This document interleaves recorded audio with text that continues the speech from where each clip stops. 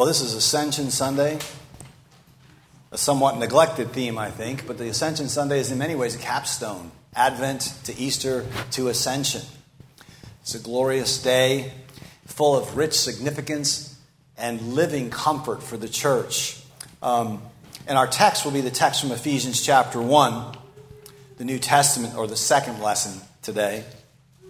You might also note that this text from Ephesians 1, it is near the top of our monthly prayer sheets, which I encourage you to pick up on the table in the narthex. It is one, then, of the banner texts for our life together, our prayer life together as a community. Right? And I urge you to use this text as a guide to prayer. Much like the Lord's Prayer is a guide to prayer. This text is a guide to prayer. You can use it as a guide, but you can also use it as a prayer in its own right. So, it's an extremely rich text. We want to just sort of scratch the surface of it today. We'll be looking at it under two headings, which I'm calling Praying from the Ascension and Praying through the Ascension. They're there on the outline in your bulletin. So, first then, praying from the Ascension. And what we mean here is praying because Christ has ascended. Praying on the basis of the ascension. For in fact, there would be no praying if it were not for the ascension. Right? We would not be praying even to a resurrected Christ who had not ascended on high. Through the ascended one, the Father sends the Spirit descends, the Son ascends, the Spirit descends, and prayer becomes possible. So all praying, all Christian life, really, all Christian communion with Christ is praying from or communion in the ascension. It's something that happens only out of our Spirit-wrought union with the heavenly Christ. Right? Prayer is offered before God in the heavenly temple. That's where it is presented. That's why it's an ascension-based reality. And so Paul is praying here, and he has a kind of heading, a kind of introduction to the prayer. He prays that the Spirit, the Holy Spirit, which he calls the source of wisdom and the source of revelation, would be given to us so that. Now, some of you know I love the so that's in the Bible, right? You pay attention to the so that, because Paul's telling you this is the rationale, this is the end. So that he prays that the Spirit would be given to us so that we might know God better. That's the reason the Holy Spirit is given, that you might have wisdom and knowledge in the wisdom and revelation in the knowledge of God. The Spirit is given so that we might know God. This is eternal life, Jesus says. Eternal life is not a byproduct of knowing God. It is in the act of intimate knowledge of God. That is eternal life, that they might know thee, the only true God, and Jesus Christ whom you have sent. That's the purpose of the ascension. In Peter's language, it is to bring us to God. For God is the beauty which we are restless to possess. Right? He is the full satisfaction of our intellects which long for the truth. He's the full satisfaction of our wills which yearn for the good. And so though we often get derailed, we forget these things, nothing but the triune being of God can satisfy a human person, the human creature. And thus, this is to be our passion. And it is to this that the ascension directs us. So Paul prays for the Spirit to be given, and he wants the Spirit, he says, to enlighten the eyes of your heart. That is a beautiful phrase, right? The eyes of your hearts being enlightened. Your secret eyes, your interior sense of seeing, your deep spiritual intuition. Right? We're often kind of smothered in darkness and confusion. There, in the inner being, the Spirit brings light. The Spirit brings illumination. For it's in the light of the triune God that we can know God. So given this brief introduction, this is the frame in which Paul is praying. What precisely then does he ask for? Because he asks for some specific things here. He asks for 3 things. They are not, we should note, the top 3 things we normally pray about. I think that's important, right? We have to have our prayers reformed by the apostolic praying. Right? When you read the New Testament, pay attention to the prayers. They might be brief, they might be a little longer. This one's a little longer.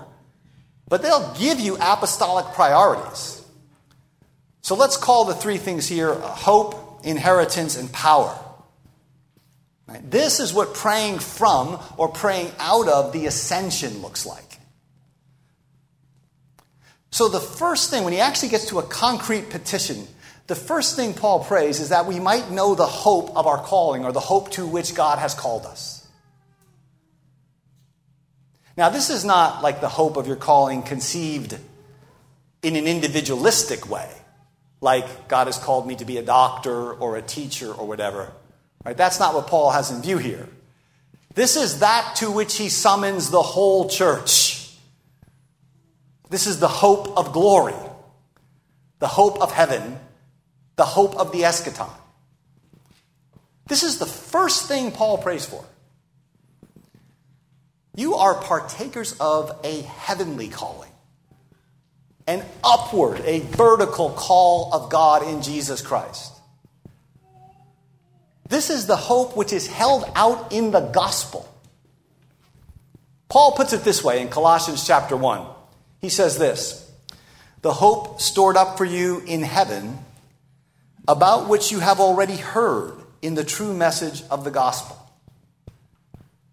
What the gospel communicates to men is this, a hope laid up for them in heaven. So notice this, and this is miles, worlds away from our praying, right? The beginning of Paul's prayer is the eschaton. It is the end. He knows nothing of our merely and perpetual this worldly praying. His prayers diffuse the fragrance of heaven itself. From the ascension he prays. He does not eventually get around to the hope of glory. Dear Lord, I pray for this, and I pray for that, and I pray for this, and I pray for that, and I pray for this, and we thank you that at the end Jesus will come and we'll go to heaven. That's not how Paul prays. He starts with the end. And this is the fundamental difference between apostolic praying and contemporary praying. Right? The hope to which you are called, the blessed hope of the church, Paul says, is the appearing of our great God and Savior Jesus Christ. The church does not have 2 hopes or 3 hopes. She has one hope. One Lord, one faith, one baptism, one hope of your calling. And so that's why Peter says, fix your hope completely on the grace to be brought to you at the apocalypse, the unveiling of Jesus Christ. So Paul is in labor in his apostolic ministry to form a people who through the ascension are oriented to this unseen but certain and glorious future. We are saved, he tells us, in this hope. Right, so you don't have salvation and then hope at the end, right? Hope is the atmosphere of salvation. We are saved in hope. This hope, now get this, Paul prays that this hope will light your inner being up right now. Right? That you will shine with the splendor of eschatological expectation. That's how he starts a prayer. This, he thinks, is the indispensable companion of faith in Jesus Christ. So why is this his first theme, we might ask? Well, it's Ascension Sunday, and this is an Ascension text. This is a traditional text. I didn't pick the text out. The text is right there. It's the second lesson for Ascension Sunday. Right? The book of Hebrews tells us what? Jesus is our pioneer, right? He's our forerunner. And you know what that means? He has ascended, and he has reached the goal of his pilgrimage. He has come where Adam would have gone had Adam been obedient. He has come, namely, to face-to-face communion with his Father in the bond of the Spirit, in embodied, immortal, resurrected glory. He has entered the Sabbath glory of God, the Sabbath rest to which the whole creation is destined. And the Heidelberg Catechism asks a question. The question is, how does Christ's ascension to heaven benefit us? Right, that's the question everyone asks, right? That's sort of the bottom line question. The so what question. And the answer is this. We have our own flesh in heaven as a sure pledge that Christ our head will also take us, his members, up to himself. The ascension is a vertical displacement, not just of Jesus, but of you. Where he goes, there we go. The ascension is Christ entering the heavenly sanctuary, presenting his eternally all-sufficient sacrifice, and thereby securing our eternal redemption, securing our hope of glory. That's the glory to which you are called. The glory which Christ now possesses as ascended. His eternal glory. We are summoned to it. And Paul prays here at the opening, right, that the light of the Spirit sent down from that heavenly height would give you to know, to be intimately acquainted with, to be lit up interiorly with the hope to which God himself summons the church. Now, it is one thing to know this in a confessional sense, right? There are no Christians who would say, well, of course, that's our hope. There's nobody who denies that that's the hope of the church ultimately, right? It's one thing to know it. It is another thing to have Paul's prayer here answered, which is to be lit up by the reality of it, right? The church has the first thing. The second thing is completely absent. So that's the first thing he prays for. The second thing he prays for is we're calling inheritance. He says, I pray that you would know the riches of his glorious inheritance in his holy people, the saints. Now the prayer takes an interesting twist here. In some ways, this is the same petition, just reworded.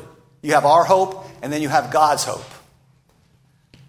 Because right now, Paul's not talking about your inheritance or my inheritance. He's not talking about our inheritance in God. That's a wonderful and blessed thing, right? The Holy Spirit is a down payment of our inheritance. But notice, this is about God's inheritance in you. God's inheritance in the saints. So, for example, in the Old Testament, Israel is often spoken of as God's inheritance. Right? Jonathan Edwards says the Father created the world so that the Son could redeem a people, purchase a people through the Spirit for the Father. So you, the church of Jesus Christ, you are the glorious inheritance of God. You are his portion. You are the gift that God begins to receive now and will receive fully at the end from the Son. Now, I don't know how we could be led to a higher esteem of the church than this. Right? The church is God's own inheritance.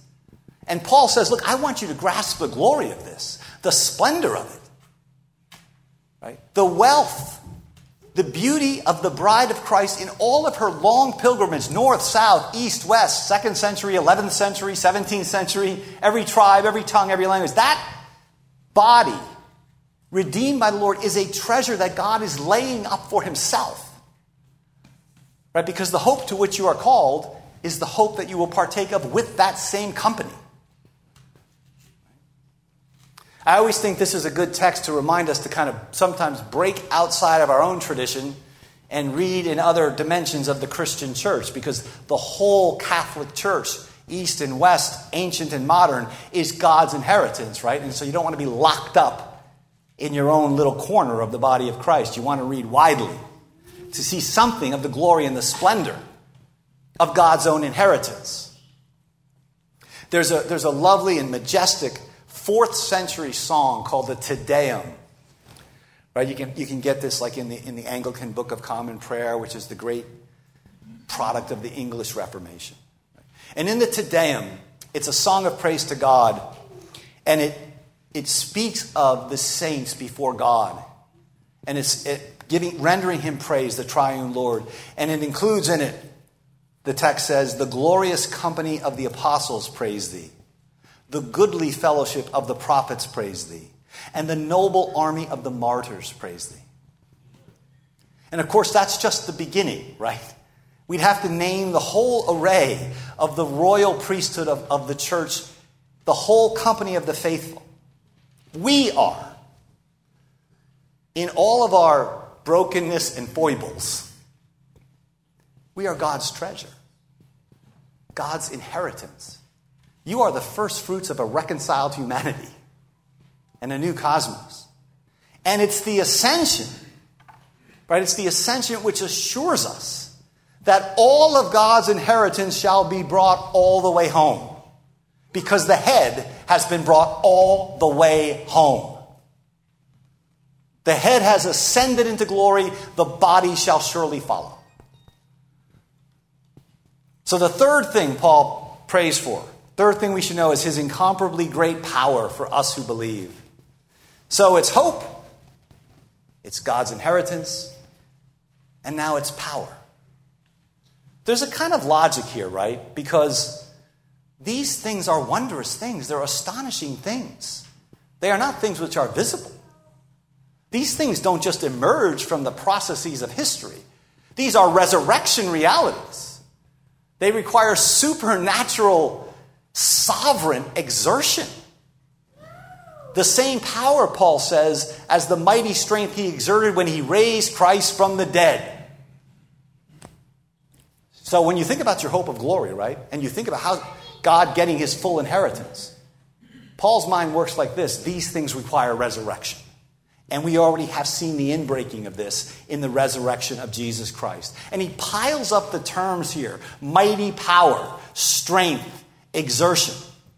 That power, he says, now get this, that power which was seen in the resurrection, he says this, it's at work in you. Right? The whole Christian life, even in its cross-shaped weakness, is a life lived out of the incomparable resurrection power of God. Right? There is no Christianity apart from resurrection. But more than that, look at the text says the power raised Christ from the dead. It was exerted when God raised him, verse 20 says, and. Notice that and in verse 20. You know what's in that and? The ascension is in that and. He raised him from the dead and seated him at his right hand in the heavenly realms, which here means heaven itself.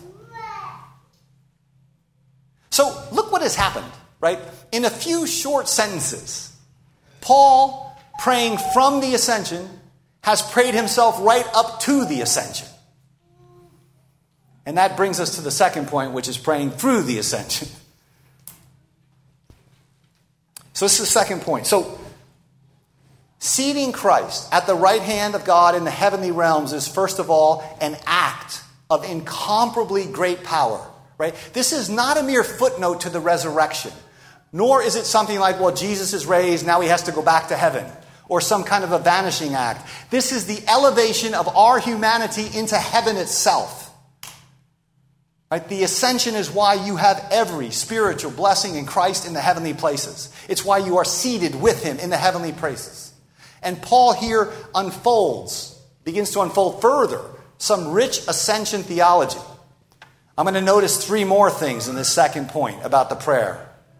Here's the first one. The first is the ascension is an act of triumphant exaltation and victory. Right? He is at the right hand of God in the heavenly realms. Right?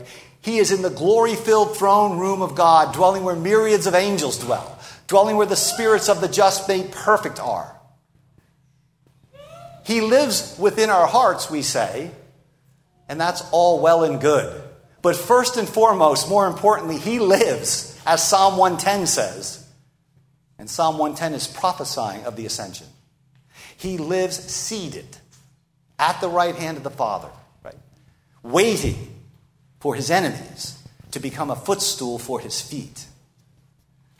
He is exalted, not just above, notice this in the text, but far above. Not just some rule, but all rule and all authority and all power and all dominion. The enemies to be conquered are, in a decisive way, already conquered. They may not have conceded yet, but as Luther says, lo, their doom is sure. And he is above not just these named powers. He is seated above every name that is invoked, now or in the age to come. That is, he is above every conceivable intelligent being. Every being is a being subjected to the ascended Christ.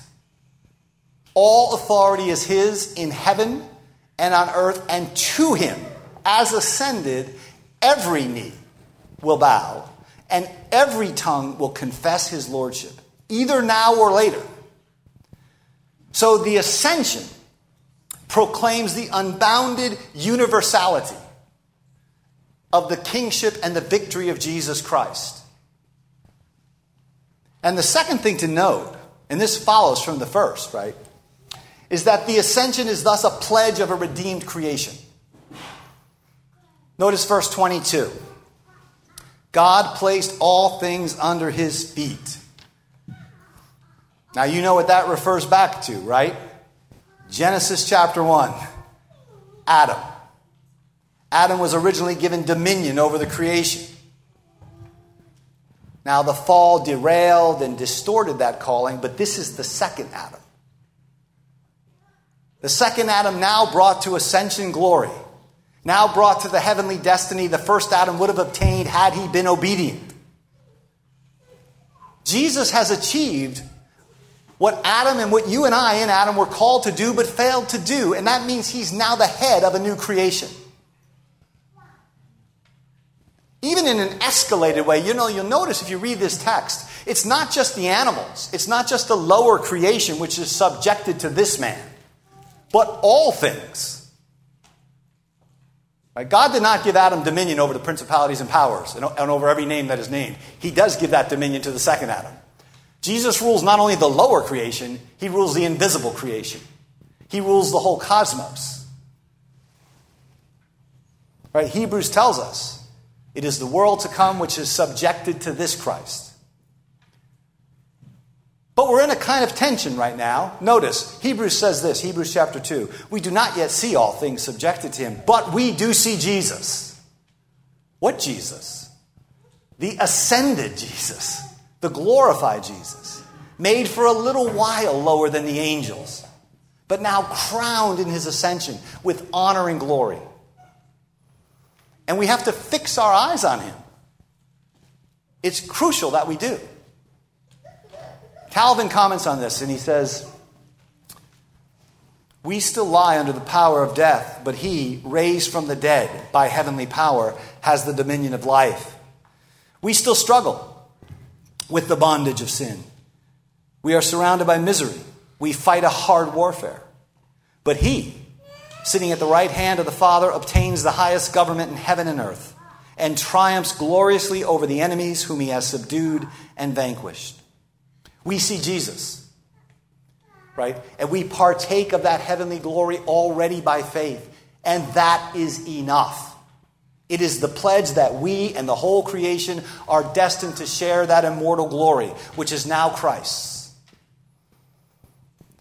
So third and finally, praying through the ascension, the text tells us that Christ was appointed to be the head over everything to the church which is his body. So it's the ascension which makes Jesus the great head and king of the church. And from the height which knows no measure, as one of our hymns puts it, right, he sends down the Spirit. And he creates and he gathers and he nurtures. He protects his bride with his invincible power. He directs and rules and overturns everything for the sake of his people. This is an extraordinary text on the church. The text is here called, it's spoken of as the fullness of Christ. Right? And the point is that he fills the church up with the life of the Holy Trinity. Through the Spirit, the Father and the Son come to dwell in you. By the way, this is a little bit of anticipation of what Paul will say 2 chapters later in this same book.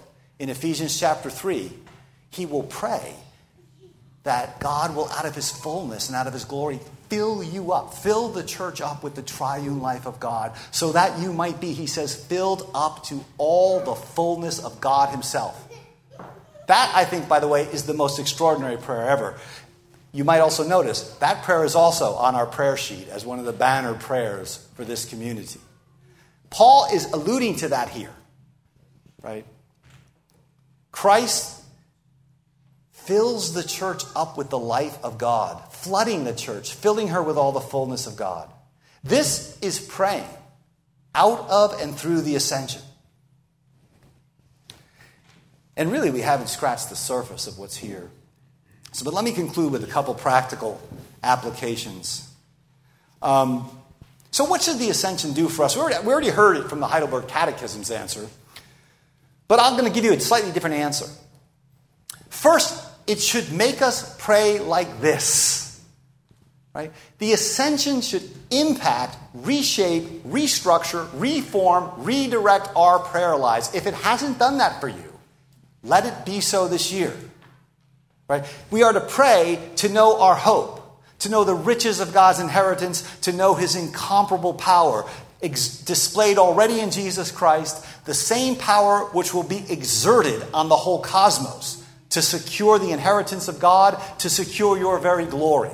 All of this is pledged and sealed because it has already happened in Christ, to Christ. The ascension should make us pray like this. Again, just to reiterate, if you would just take this prayer from Ephesians 1 and the companion prayer from Ephesians 3, I believe that God, through his Spirit, would bless and enrich your prayer life greatly. I often have found over the years that when I feel difficulty praying, or I'm meandering, or wandering, or lethargic, or I don't know what to pray for, I'll go to these 2 texts. Not all the time, but when I remember it, I'll go to these 2 texts. I wish I'd do it more often. But when I go to them, I am never disappointed. Right? The Spirit just reorients me to the permanent things, to Christ and his exalted glory, and to being filled up with the life of God. And then you can start to pray for, the sick or all the practical, concrete things. We never lay those things aside. But they then get gathered up into this idea of you're praying for these people to know the hope of their calling. When's the last time any one of us ever prayed for a fellow Christian, dear Lord, let them have a clearer, more intimate, vital connection to their eschatological glory that lies before them? But that's how Paul prays. We think, well, they're already Christians. They're going to heaven. If they don't have a broken arm and they're not out of a job, let's go on to the next person. But Paul wants them to be filled up with all the fullness of God's life. That's how he prays. Dear Lord, fill my brother or my sister or my mother or whoever up with your triune life. Flood them with your glory. Light up their inner being that they might know this hope. This is how we should be praying. And then in that context, we pray for all the other stuff. And the second thing the ascension does for us, and this one's obvious, is it makes us celebrate and exult in and adore this Christ. He's triumphant. He's victorious in his heavenly splendor above all foes. Right? He's the last Adam. He's the bringer of the new creation. He's that great head and king of the church. But he's the one whose ascension into the heavenly temple means that the whole creation will become a cosmic temple filled with his glory. Every atom, every subatomic particle. Right? The whole creation is destined to be a cosmic temple of praise to Christ because he is now being praised that way in the heavenly temple. Even now, our text concludes, even now, he fills not only the church, but he fills, notice this, everything in every way with his presence. Right? There's not an independent particle. He fills everything in every way with his presence. All glory be to the ascended Christ, now and forever. Amen.